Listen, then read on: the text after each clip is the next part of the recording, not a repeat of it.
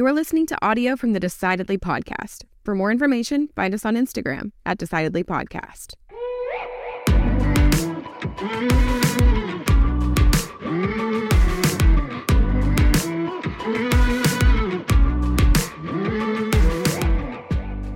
Today I had a double cheeseburger for lunch, a double bacon cheeseburger to be specific. And that's, I'd say, probably the best type of cheeseburger. The meat and the cheese are good.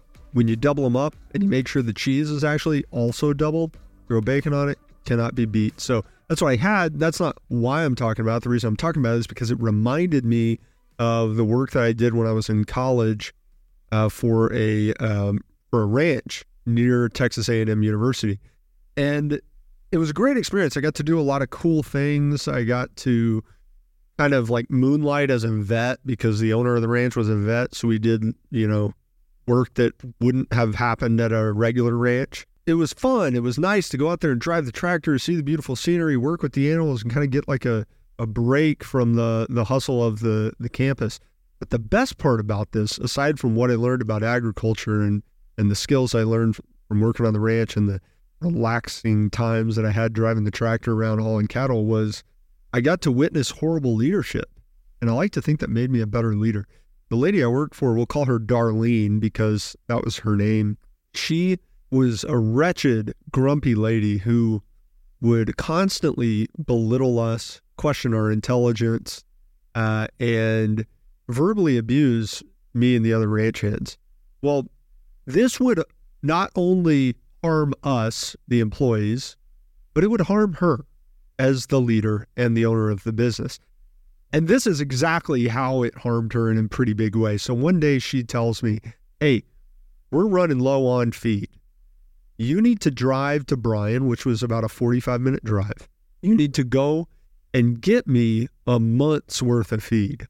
Now, that means I got to take the big truck with the big trailer. And I go, okay, I'm happy to do that. I'm going to drive this F-350 massive truck with a tremendous flatbed trailer attached to it. And I go, all right, I'm happy to do this, Darlene, but I want you to know I've never done this before.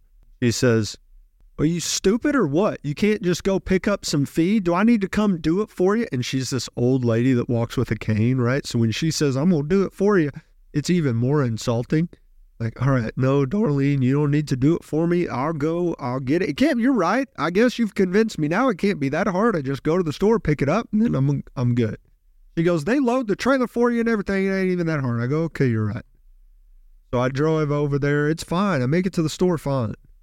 I go in and I say, hey, we need going to the co-op. I need this many bags of feed, this many bales of hay, et cetera, et cetera. And they go, you want us to load it all on up there for you? I go, yes, sir. You're the expert. All right. They load it up. They say, there you go. You're good to go. I start driving back. I don't make it out of Bryan, and it's not a small town. There's about 2 stoplights before I get out of town from the co-op. I turn right onto the highway. And again, this is not like an interstate. We're talking about a 2-lane blacktop highway. I turn right, and as I turn right through the intersection, all the bags of feed fall off the back of the flatbed trailer, bust open into the intersection. So now I'm scrambling because I look like an idiot. I have to leave the busted up bags of feed, but I don't want to litter, so I grab the paper bags that are empty now and don't have any feed in them. I'm lifting up the big, heavy 50-pound bags that I can find, putting them back on the trailer. I can't quite stack them right because if you've ever seen a bag of feed, they come to you, they look like a dang concrete block. But once you move them, then they shake and they're loose and you can't hold them right. So now they're all loose and you can't hold them right. I'm stacking them back. As I'm stacking them up, which must have taken quite some time, Darlene calls me up. Where the hell are you? I told you to go get to the feed. It's only 45 minutes to the feed store. You've been gone for an hour, 30 minutes, and you're not back yet. I had to tell her, what happened, but I said, I'm going to wait till I get back. I wait till I get back. We counted the feed bags. Turns out I lost 50% of them. Now, she was paying me, I think, $8 an hour at the time. So there was no way I could afford to replace these feedbacks, which I would have done if I had the means. I guess I felt like it was my fault. The point of that is, who suffers the most from bad leadership? The leader. She's the one who had to pay. She's the one who lost half a month's worth of feed or whatever it was. I suffered for sure.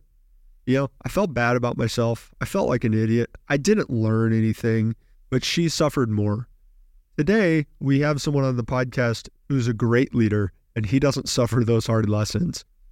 He's also wonderfully creative and has a lot of wisdom for business owners that I think you're going to get a lot of value of listening to. Ward Andrews is the champion of creativity and innovation through business leadership and higher education. As the CEO and design director at Draw Backwards, he's worked with hundreds of the world's biggest brands, including American Express, Choice Hotels, Blue Cross Blue Shield, Sony, Intel, so many more. His brand and design projects have garnered Emmy Awards. You've seen his work on ESPN, TNT, New York Times, Sports Illustrated. For the past decade, Ward has been part of the honors faculty at the design school at Arizona State University, teaching creativity, design thinking, and entrepreneurship. We talked about creating and maintaining a clear vision with your team, allowing employees to fail, but expecting them to succeed at the highest standard, leading creative people to be high performing without killing their creative spirit, and identifying the default settings in our life and business that aren't serving us and how to change that. Stick around. You'll laugh a little bit. You'll learn a little bit. I'm Sanger Smith, as most of the time, but not today. I'm usually with my dad, Sean Smith, but he's not here. This is Decidedly.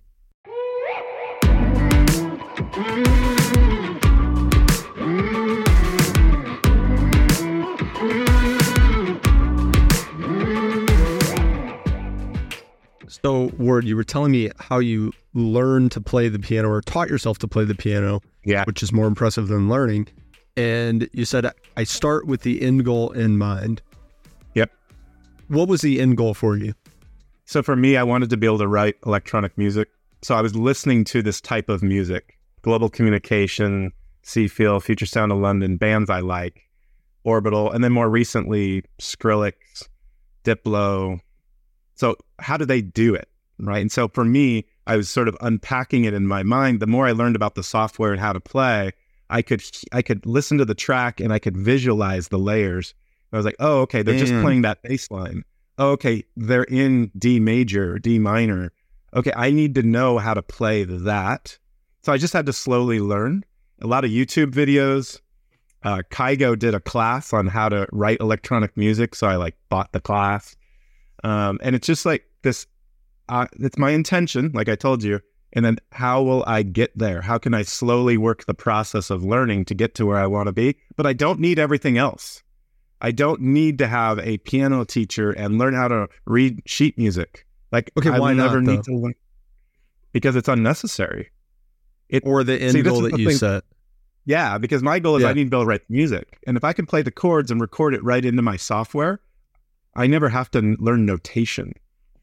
So there's no need for sheet music if you're writing it electronically, because you're inputting the, I'm just playing it in. Keystrokes the funny into thing is, the program. Yeah, the software itself, if I wanted to, after I composed my piece, if I wanted to, I could click a button and say, export out the sheet music, and it would write it for me based on what it'd be useless to you, but you could have other people play. Yeah. Okay. Yeah. So when you're going out to learn something as big as that, and you say, I'm going to be my own teacher, I'm going to be my own guide, how do you make good decisions about where to get information, where not to get information? Obviously, if someone's demonstrated success, like artists that you've listened to, that's a really good source, but I'm imagining there's other sources that you're looking at as well. Yeah, I think we do this a lot in life. It's social proof, right? You can see how many reviews, how many ratings. When I go to a new city, I travel a lot. I travel about a third of the year. And it's Yelp, right? It's looking at reviews and the volume of reviews, the amount of reviews, the specific reviews. What did someone get out of that? Is that what I want to get out of it? Oh, that matches. Okay, I'm going to try this. There's a lot of trial and error. And sometimes you'll run across online class or YouTube video. It's terrible, right? But learn, move on. The other thing I did is I hired a guy, his name's Robert, and he's in a band and he plays keyboard and he uses the same software that I do. And once a week, he'd come over and kind of see how I was doing and teach me more. So I had that guidance as well. So I had to do the work, but then I could get some help from some coaching or from a teacher. So that helped. How long did it take you from the time you started to the time that you felt like you had achieved what you set out to do? Oh, I love how you asked that, because I had to set a goal for myself when I started, and I really wanted to have an ambitious goal. So I started learning in, probably 2021, beginning of 2021. I said, I'm going to do this. I said, by the end of the year, I'm going to release an EP. I'm going to release a 3-track EP. It's going to be on Spotify, Apple Music. Yeah. That was the goal. And then we were working toward that goal. So as we would get into March, April, it's like, man, I think I've got my 3 tracks, but I'm not sure. But I kept pushing because I said, I need to be able to release this. I didn't know how long it would take to release. I didn't know that whole process either. I had to teach myself that. So we get into like September, and I said, man, we got to be done.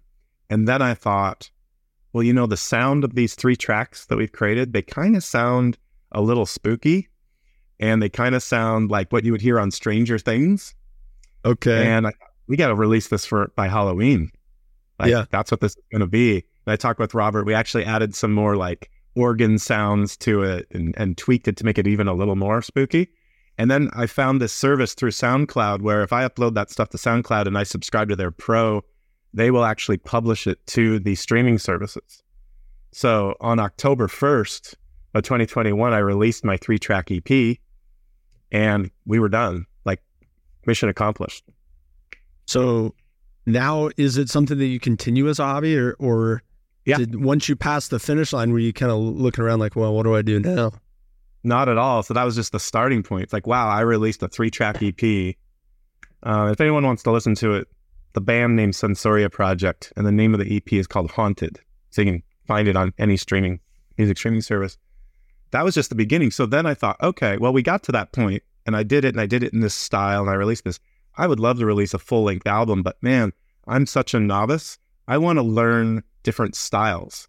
I want to get more gear.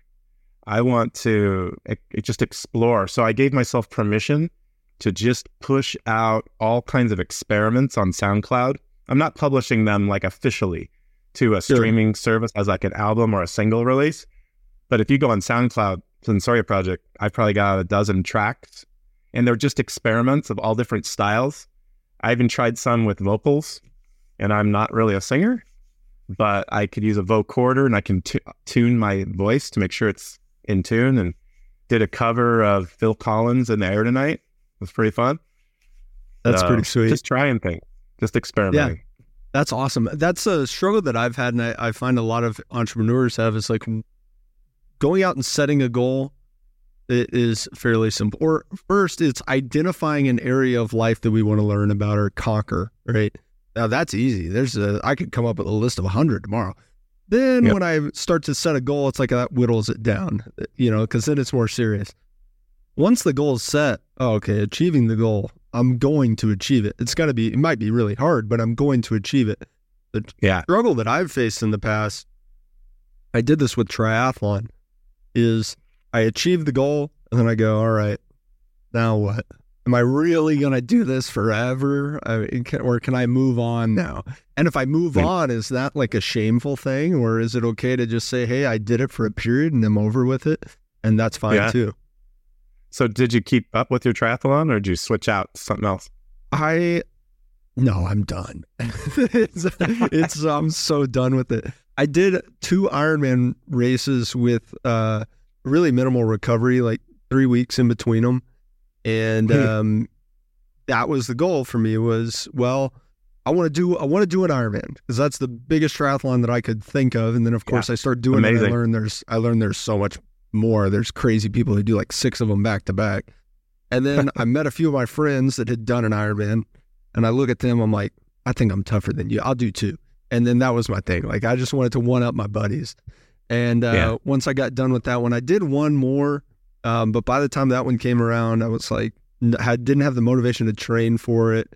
And I thought, I don't want to like spend money on bikes and all this stuff. Like, this is getting expensive. I just did it to put it in my friends' noses. But at this point, no, every now and then, every couple months, I'll go out on a bike ride and say, okay, this is fun. This is pretty. But I think I'm good if I never do a triathlon again. It's awesome. At the same time, what motivation, all kinds of motivation and what they can, crazy things. Motivation. The guys that are elite, just like in anything, are insanely impressive. But I think it's important to have like one thing and say, okay, if I'm going to pursue hobbies and conquer these areas, these unknown territories in life, whether it's a creative area, athletic area, maybe an area in business, I want personally to at least have one that I'm going to stick with forever. So is music that for you, where you can say, hey, this is a lifelong passion that I could continue to pursue, or wow, or is there something else that you think? No, it actually is, but I started way late. So when I was in high school, I had a little Casio keyboard and I would mess around with it. And I thought, do I want to do this? Like, do I want to go into a career in music or music production or something like that? And I didn't. I chose a path where I went to get a fine arts degree, ended up in a graphic design track, and then came out of school in the mid-90s when the web browser appeared on the scene and started designing websites and then software products and then mobile app products, and started my studio 20 years ago, going on 20-year anniversary this year. We're a software product firm. We're a user experience firm, and we design interfaces, portals for major companies, booking workflows for major hotel chains, financial services interfaces for global financial services companies. Like, that's what it led into. And then music took a pause. Like, I went down that road. I went down the user experience studio road. But we're at a point where the studio is doing great and there's a team that's running that. And I have a bit of time where I can dedicate a little bit of time every week to music. And then in the future, probably dedicate more time. So I think music is going to go the distance. And it's just always been a passion to listen to it, to go to concerts, go to shows. And now I have this new level where I'm creating my own. So yeah, it's going to stick with me for sure. Oh, that's exciting. I think it's important for us to have that a creative outlet that we pursue. So for you, when you started your business, did you view that as a creative outlet, or did you view it as a professional outlet primarily? I love that. So I worked as a creative director at a couple different agencies before I started my own. And I really was moving into technology, and I saw where things were going, and it was just different from the way the agencies I was working for were doing things and wanted to do things. So I had to blaze my own trail, and that was exciting, and that was creative. Also, though, in terms of motivation, because you were kind of digging into that, why you did the triathlon and one up your buddies. For me, it was about personal freedom in what I was creating, but also in just my time and in the clients that I wanted to work with and in the team I wanted to build. So for me, it was freedom. It was really the underlying motivator. Did you feel that there was a creative element that was missing in your life, or were you able to express that authentically through your entrepreneurship in that business? Getting into the business, being the entrepreneur, figuring out how to do all the things I didn't learn in school. I didn't go to business school. I have a fine arts degree. Yeah. I loved that process. I also think I did it my way without all these preconceived rules. Like, I didn't write a business plan. I just knew that if I did great work and I charged more than it cost me to do it, and then I could scale that, we were going to be successful and we were going to do great work. I just trusted myself and I did it. Those are the most important elements that business plan would have included. So you're probably pretty good. Yeah, we've never, no loans, no debt, cash business. I'm the sole owner. Yeah, that's impressive. It's just about build it, right? And we do great work. So all our clients are repeat business. So now it's about picking up the phone or checking my texts and like, oh, they want to do this again. So it's really good. Oh, you absolutely do great work. Like I think I stayed in a Choice hotel like 2 days before Morgan, set us up with with our time today. And I was like, oh, okay, let me check out what Ward's doing. And I go, oh, I'm right in the, I was just there in this hotel. And the booking process was like the entire reason that we booked it. It was because the other hotels in the area were like, man, this is clunky as heck. Why? Exactly. Screw it. We finally found one. I didn't care what the price was, nothing. I go, this was easy. Yeah. And I find out y'all did that. I go, there you go. So I know you're about it. Booking workflow, ease of use. And there wasn't just one design. There were hundreds of micro designs. We designed it, we tested it, we tweaked it, we tested it, we tweaked it, we tested it, we tweaked it. Then they had a whole in-house team that took it and took it further. That's how you do great design. That's how you create something that feels so easy and simple. Actually takes a ton of work. As you know, when we were setting up for the podcast, it's like there's a lot of stuff going on behind the scenes so we can have a simple conversation. Any absolutely. great experience has a huge amount of planning, work, and thought and creativity behind it. And to create a unique experience, a powerful experience, I don't think it's possible for one person to create the entire experience start to finish. It's like if you're planning an event, you're going to need one person to design the experience of the dining at that event alone. The dining is an experience. And heck, you might even have someone who creates the food experience, the aesthetic experience, and someone who creates the serving experience. Absolutely. Like you have to have expertise if you want it to be excellent. And I see a lot of businesses go wrong there is they've correctly identified that their business is failing to create meaningful experiences. And they go, okay, well, let's just focus on that.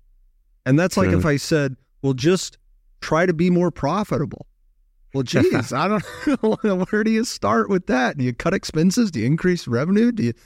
There's so many different ways you can go. Absolutely. For your clients, I'm sure many more of a high net worth client, they've probably experienced a big event, like maybe a wedding, where they've had a wedding planner. And a great wedding planner then has a whole Rolodex of a great fireworks person, a great food person, a great venue person, a great invitations, a design person, right? And all of that's coordinated to create this special moment. And that takes a lot of time and money, but you can feel it and you can see it when it's done really well. Yeah, I think really great experiences, you always know them when you experience them on the consumer side, right? Yeah. You go, oh, that was amazing. How did you, as a company, gain the ability to cultivate these experiences? Because I think it must be more challenging to create them and to identify the positive experiences in the design phase than it is to as a user, right? It's like, I can go to a great restaurant and know it was a great restaurant and a great meal, but I don't necessarily know it just by looking at the recipe whether or not that's going to taste great. I don't know. And so how do you create that, especially when you're moving into the unknown? Your employees may or may not have experience as users in this area. Yeah, that's a great question. So we always say we are subject matter experts in great user experience or great customer experience. And we're also very skilled at doing workshops and having interviews with our clients and key members of the client so that we get all that subject matter expertise so that we know it well enough that we can then speak with their customers and hear out loud their customers speaking what they want. And then we can recreate a better experience based on the business needs and objectives and what the customers actually want. And so we journey map it. That's what we call it. We will put a flow chart together that's every stage in the journey, even before they're a customer. What is the marketing communication like? What does the brand feel like? Then moving into how will they engage first as a customer? What's their first experience? How can we make that great? How can we elevate that experience, make that even better? And then we keep going from there. Okay, what's the follow-up experience, right? So what's the awareness stage? What's the service delivery stage? And then what creates loyalty or that fan, that raving fan after that initial experience and make it a full-time thing or an always thing? Those are all these elements that we just examine and we analyze and we interview about and we put it all together. And that's before there's any design work done. That's just documenting it all. So if you see a journey map from us, you'll see what the process is, but we also map where the highs and lows and emotions are for the customers and for those employees that are providing the service. And you can always kind of see where the pain or the friction points are when you map that all together. And then once you've done that, then you know you have these key areas to start redesigning. So with our work, it's usually not project-based. It's usually more, we are the team on an ongoing basis. So companies subscribe to our team as the team that helps do all the research, do all the design, do the iteration, help with the implementation on an ongoing basis to continue to level up the quality of the experience. That seems like it would work much better. They're outsourcing the experience expertise to people who focus on being experience experts. That's what we do all day, every day. Yeah. So I'm fascinated by like the work that you do on social media, talking about entrepreneurship and leadership. And in my mind, you have immediate credibility as giving leadership advice because you lead designers. And in my experience, working with people in the creative space, from someone who is not nearly as creative as someone who must be to get paid to be creative, they have a reputation for being tough to work with. So working with creatives, how do you corral people who need to maintain, an artistic expression within their life? I love it. You can't treat them like soldiers. I don't treat them like soldiers. I don't corral them. That's the last thing I would do. I give them as much freedom to do what they need to do within very clear objectives. And we work remote on top of it. So all we say is, what's the intention? What's the delivery? When are we going to have it by? We make agreements. We make commitments. And then they either deliver or they don't. Yeah. And if they deliver and they deliver to the quality we want, that's how we deliver. That's how we manage delivery. Make and keep commitments. We have company values. One of them is we believe in the speed of trust. We're not going to micromanage this. We're not going to call 7 critiques to look at the work. We're going to hire an A+ player, put them on the right seat on the bus, and expect them to be an amazing designer. So that's just table stakes. Like, that's the expectation. If you can't live up to that, you're not going to really be on the team very long. But if you can do that and you can deliver, right? Because sometimes there's this habit of less disciplined creatives where I can't hit a deadline, or my mood is going to impact my delivery, or all these excuses and victim mindset and all those things. Those things just, while those are a persona of a stereotypical creative, that's not the kind of team that I'm going to work with. I'm going to work with people who can deliver and deliver consistently, and they're going to get paid really well, and our clients are going to be really happy. Like, there's an expectation of excellence. Another company value is we love the details. Another company value is we create the future. So if someone wants to do production work or wants to complain about whether they got enough coffee in the morning, they aren't really aligned with our company values. So they wouldn't be hired. It's really about building an A-list team and then taking care of that team. Yeah. Taylor Swift, right? Incredible, prolific creator. But she gets it. Like, she's working with all these crews. So she's paying her truck drivers of her Eras tour $100,000 in a bonus, right? Because their life is tough, right? And they're never appreciated.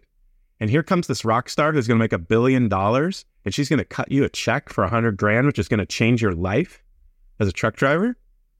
Like, that's what you got to do to operate at a high level. You got to be willing to spend the money, but also expect greatness, right? If the truck driver's not getting the stage to Portland, they're not going to work for Taylor, and they're not getting $100,000. Right? So it's just setting those expectations and then having people live into that expectation. Like, I see the potential in everybody, but they also have to deliver. And then when they deliver, like, it's magic. It works, right? Another Taylor Swift example. I mean, if you've seen these documentaries, she walks into the studio, she woke up in the middle of the night, typed some lyrics on her phone, walks in the studio, already has all the engineers and musicians like laying tracks down and trying different sounds and trying different bass lines. And she's like, I hear it this way, do this, do that. When she's filming her music videos, first off, she's so good at making sure every crew member is like acknowledged and taken care of and complimented where appropriate. But then she's stepping in almost as the director. Like, I saw this one clip where she's like, I should already be through the the window. I should already be through the door with the lighting like this when I say that lyric, because it doesn't make sense if I'm not already through the door. Like, that's letting her creative vision work, but she's got a team around her that's excellent and that has high expectations set about the quality of what's going to be done. Yeah. And if people are motivated by the larger vision and clearly aligned with the values, it's so much easier, right? I like that your values, the ones that you just listed, are so clear in their intention. And I see a lot of business owners who are like, yeah, we have values, and it's excellence and honesty or whatever. Like, well, man, nobody's going to say they're dishonest. Nobody's going to say, oh, well, thanks for the job offer, I'm going to have to turn you down, Ward. I'm a liar. But the more specific we can be with those values, the more we can filter out employees who are, or potential employees, filter out existing employees, and moderate our own behavior. Like, as a leader, me having very specific values for my company, it moderates my own behavior as much as it moderates anybody's behavior in the company. As the leader, you should be living your values. A couple of things on values. One is, it was bottom up for us. I did not decree the values. So we had a meeting, it was like, 10 years ago now, where we established these, and it was everyone writing what was important to them. We put everyone's ideas up on the wall, and then we affinity mapped and we grouped them. And we came up with these 8 that everyone agreed with that we thought were good. There's one value that I love. It's called "We are always learning." That gives you permission to fail, right? Because no one's perfect. People are going to make mistakes, and we're delivering a lot of work every month for a lot of clients. And it's okay if something goes off the rails, because other people will help. We're always learning. We will course correct, and we will get to the outcome. But if you're afraid of failure, or if you're trying to be perfect and there's this pressure on you, it's never going to happen. Like, so I know you're from Texas, right? And I'm assuming you watch, am I right? Yeah, Texas? I just enthusiastically, have to express my Texas pride. But go on. Right? Of course. Okay. So you probably know the Stoops brothers. Of course. Okay. So here we're we not go. Huge fans of them, but we know them. I am not either. However, I went to the University of Arizona in Tucson, and Mike Stoops was the coach at one time. Yeah. And his style, and I think he was so well-intended, and I think he was a great guy. I even sat next to him at a basketball game once, which was fun. He was feeding his kid Dippin' Dots. Okay, cool guy. But the problem as a leader was that you could not make a mistake for Mike Stoops. You would get berated. You would be yelled at publicly on the sidelines for hours. Okay, and how does that manifest? There's this famous football game against the rival, Arizona State. Arizona State. And the Arizona State quarterback is literally throwing balls right at the Arizona defensive backs, and they're dropping them. They are so scared that they're going to screw up that they're dropping interceptions, just like literally in the breadbasket. It happened like 4 or 5 times in the game, and we're like, what is going on? And you could just see it on the sidelines. They were just getting destroyed, right? And so like, hey, buddy, you'll get the next one. It's like, you suck. I'm benching you. You're an idiot. You know, all that. It's like, that doesn't work. So I know we got on a tangent there, but I just had to share. I treat your team 100% agree with that. Like, it doesn't work. You have to love your team, and you have to know what their pressures are, what their needs are. You said, how do I deal with creative? Like, I am a creative. I know I've been a designer. I've been on those deadlines. I've been trying to communicate a message effectively for the client and for the end user, and make it amazing, and, try to be the most excellent in my craft. That's not easy to do. Oh, and what if I'm having a bad day? I think one of the great gifts one of the best things that can happen to someone who wants to get good at becoming a leader is to have a really bad leader, at least for a little bit. So you can see, that's not how it works. You were talking about Mike Stoops. I had a boss when I was in college. I worked at this ranch. I'm not doing very complicated work. I'm doing ranch hand work. Occasionally I'm going to operate a power tool. Occasionally I'm going to drive a tractor. It wasn't, we weren't doing algebra. And she was so mad every day, always. And if I ever needed help, she would say, and she's like a 75-year-old lady, I need to come out there and do it for you. I'm like, no, you don't have to wrangle these calves for me. I can figure it out. And I remember one moment and was the equivalent of me dropping a pass thrown right at my hands. I told her, hey, we don't, the wood that you've given me to create this fence, it's rotting and it's crumbling, and I think we need to buy new wood. And she's yelling at me like I'm an idiot. Do you not know how to build a fence? I'm like, all right, well. And so she decides I'm going to come watch him build this fence because now I can't trust him to build it without me. So now I'm doing it. And I'm so nervous about making a mistake in front of her that I took a nail, put it in this fence, and smacked the hammer with it backwards. I smacked the back end of the hammer. I forgot how to use a damn hammer because she was breathing down my neck so bad. And it was crazy. Like, that was it. Like I couldn't work there anymore. And think about it. I mean, in my field, highly competitive. My team's amazing, probably constantly being hit up for other job opportunities, right? But most of them have stayed over 10 years, over a decade, my firm, because they know they're going to be taken care of. They know when things go wrong, I'm going to take care of it. I mean, when the pandemic hit, it's like we were taking care of our team. So you have to have this permission to fail. You have to have this love or appreciation from your company or your leader so that you feel that you can go to war every day, go to battle and do great things, right? And then when you do great things, you're appreciated and validated for that. Yeah. Like those are real things that really matter. They're not lip service that some consultant's going to tell you to do to try to like up your retention. Like if you have a retention problem, you better look at the experience you're creating for your customer and for your employee. Because probably not great. Because if it is, they probably aren't going to leave. Yeah. People don't leave to get paid more. Jeez. Yeah. They'll use that as an excuse if they're getting mistreated.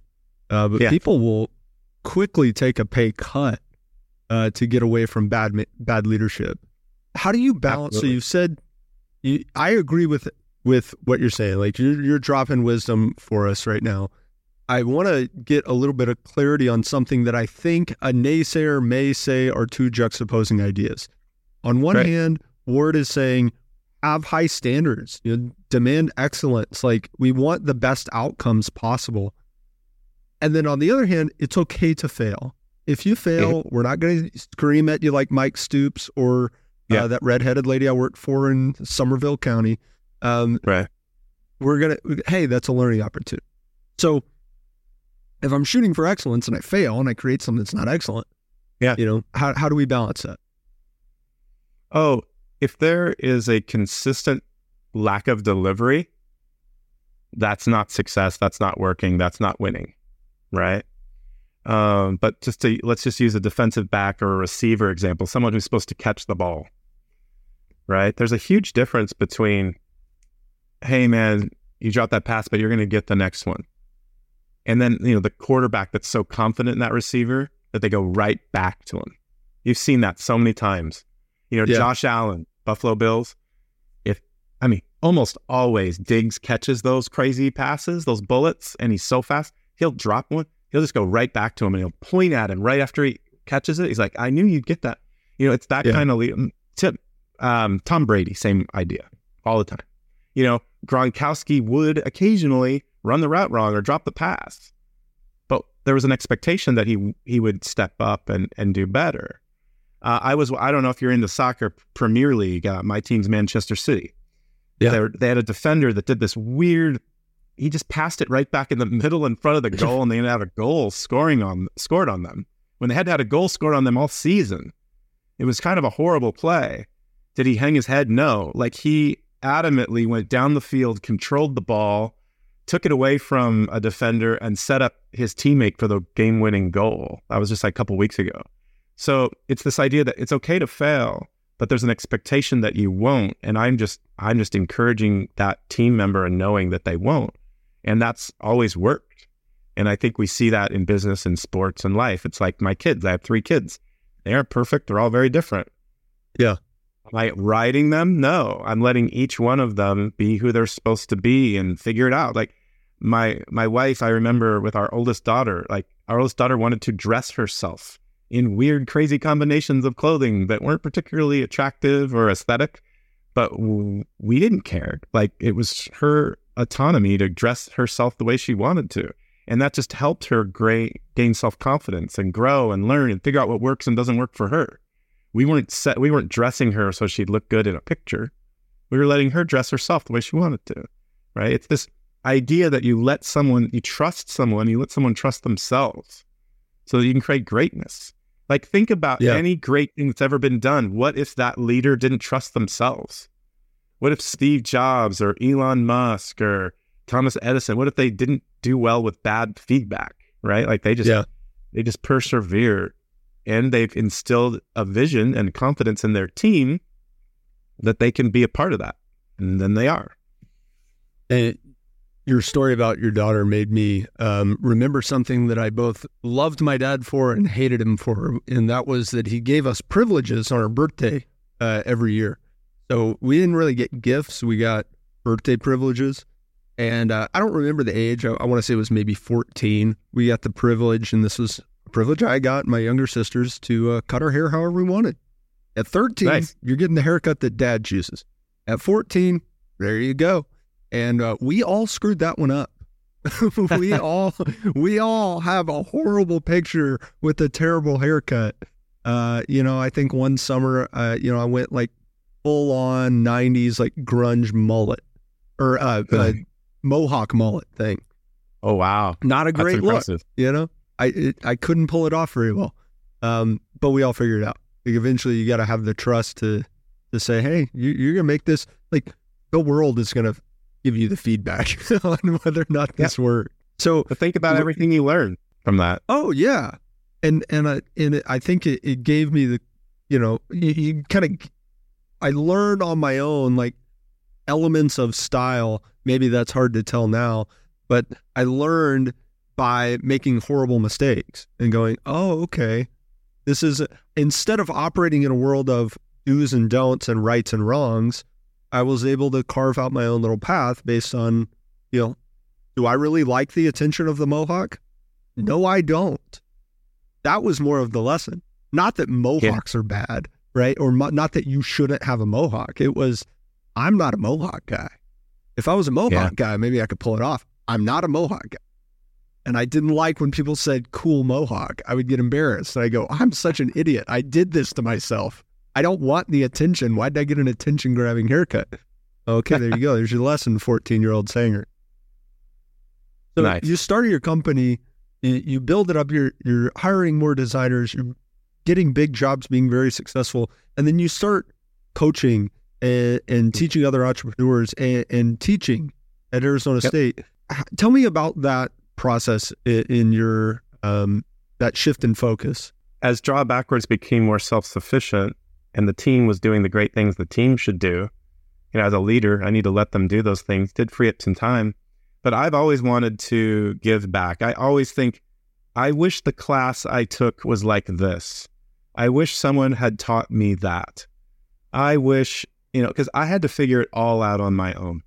There were no rules. There was no textbook for how to do what I do.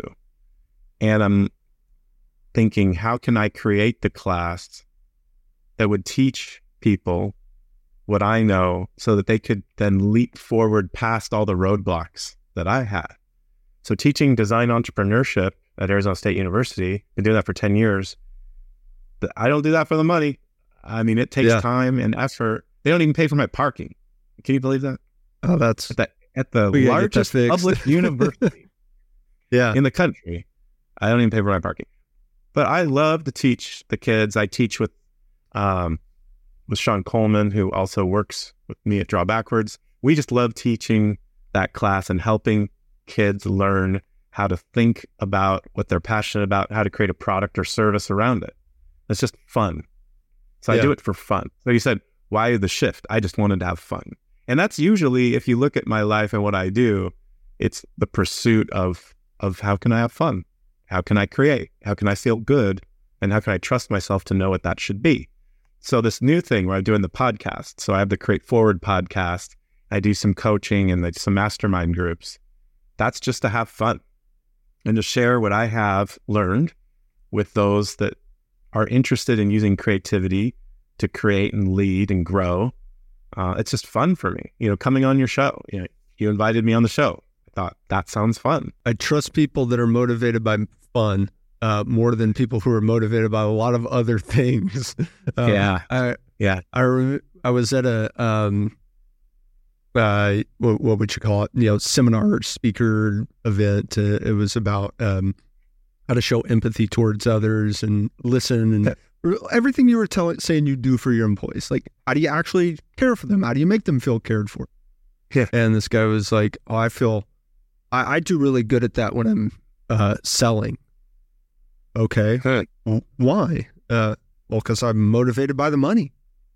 I go, I hate that answer. Like, don't say that out loud ever again. I want to do business with people, partner with people, learn from people who do what they do because it's fun, not because they feel like it's going to bring them power or fame or glory or money or whatever it is. Yeah. And yeah. if you're making music because it's fun, it's going to be better than somebody who's making music to, I don't know, impress somebody or whatever. Yeah. I really don't care if I ever sell a record or if I have over 100 streams of my music. I'm really doing it for me. And if it works and people like the songs and they like the music, then I'll just figure out a way to get them more of it. Like, I wouldn't go on a tour so that I would look cool and be a rock star. Like, I'd go on a tour because I had people that wanted to hear my music and I would want to bring it to them. Like, that would be my motivation. And I think it's funny because money isn't the motivation, but I've made a lot of money, right? But I feel like pursuing your passion and your interest, and people love to critique this one, but I just believe it's true because it's true for me. It's been true in my life. By pursuing the things that interest me, that I'm curious about, that I want to discover, that are fun, I keep finding ways to make money. So why not just do that? If it's not broken, don't fix that. I agree. 100%. Yeah. Well, thanks so much for being here, Ward. Before we leave, what is your ultimate tip for business owners? It might end up being more than one, but first off, are you having fun? Right. So I think that might just be it because that was the topic and we came to that. But, one of the things I thought about when coming on the show and thinking about business leaders and decision making, I always think about the default settings. So where are you operating from a default setting and where can you change that? So I remember when I started my business, I was just working out of like my bedroom and I would do design work and then I would have to do business related work. I actually had 2 desks. I found that I needed my desk to create at, and I needed my desk to do business, accounting, finance, legal, whatever. And that really helped. I couldn't bring myself to do that work effectively and with focus when I was sitting at my desk where I do my design work. So wherever I had where I was getting hung up or there was friction or I was operating from a way that I was supposed to be doing it, I felt like I wasn't really doing it the best way I could do it. So I'm always asking myself, like, am I just doing it out of the default setting or, is there another way? And when we work with our client, is the default, is this just a habit I fell into or, something that was kind of the easy road at first and I didn't think about it? Is that what you mean by default settings? Yeah, there's a lot of ways default settings show up. That's certainly one of them. It's like, we've always done it this way, so why don't we just keep doing it that way, right? That's the way businesses die. Motorola, Blockbuster. I mean, we could talk about that's a whole episode. But here's some other ones you may not think of that are default settings.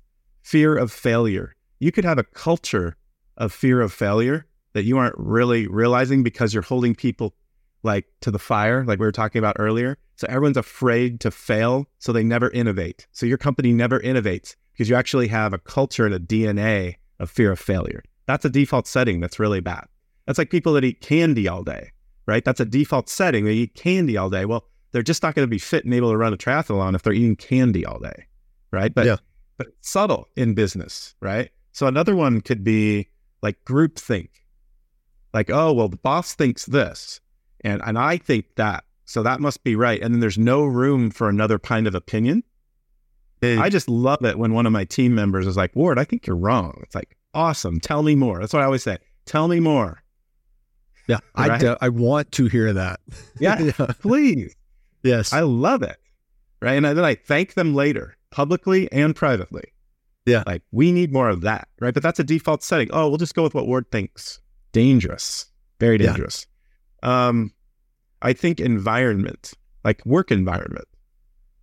Like, what if you're working in an environment where the lighting's not right, or like the air ventilation's not right, or the seat isn't right, and you get carpal tunnel, or we could go on and on and on. There's so many things you need to look at and just say, is that doing it the right way? And what's a better way to do that? And just look at that all the time. The sunk cost fallacy, right? Oh, well, we're all in on this, man. We got to just keep going. Yeah. No, it might not be working. You could just stop. Yeah, we've spent $100,000 in 3 months on this project. Well, yeah, don't do that again. Exactly. I mean, I see this with entrepreneurship, where if an idea isn't working and there's not product market fit, that they won't stop because that was like their precious idea that just isn't a good business idea, right? So that's another default setting. Default setting is the big idea. Like, challenge yourself. Where am I just coming from, how I've been doing it, and should I be doing it that way? And what's another path? That would be a big idea to think about. Yeah. My dad one of the great things he taught me so many, but one of them is, as soon as you're comfortable, you got a problem. Like when you are comfortable doing something, that is the time to really reevaluate and find a way to move into discomfort, because that's where you're going to grow. That's where you're going to do great work. And that's tangentially related to this default settings concept. So you're identifying all of these different symptoms of a default setting or different causes of a default setting. When you identify a default setting and you identify that it's not working, how do you find the correct setting without doing what I think most people might be inclined to do at first, which is to say, oh, well, then the opposite's the case. Our default setting was we're all working in the office every day, so now let's all work from home every day. That's going to be better. Right. Yeah, the polar opposite. Yeah. So you could be generally going on the right trajectory, but, the rudder is loose. And so you're not going to get to London. You're going to end up like in Spain, or you're going to end up you're like drifted. You're going to go off course. If you were to turn around, you'd be going back to Florida or New York or wherever. Like, you don't want to do that. You just need to know, no, North Star, this is where I want to go. We're getting off course. Yeah. How do I course correct it? Right. So it's a subtle shift. It's not a major shift. So, for example, we were tracking our time, right? We track it internally just so we know. But we didn't really have things categorized as well as we could. So when we would look at reports, we wouldn't really know how the time was being used. So we didn't abandon timekeeping, or we didn't mandate people had to do all this extra granular timekeeping. We just had to add 2 more categories so that we could then see, oh, okay, generally, we're this much focused here, and really that's not efficient. Once we got the right categories, we could tell, oh, that's not efficient. We were able to change it. So it's just subtle course corrections.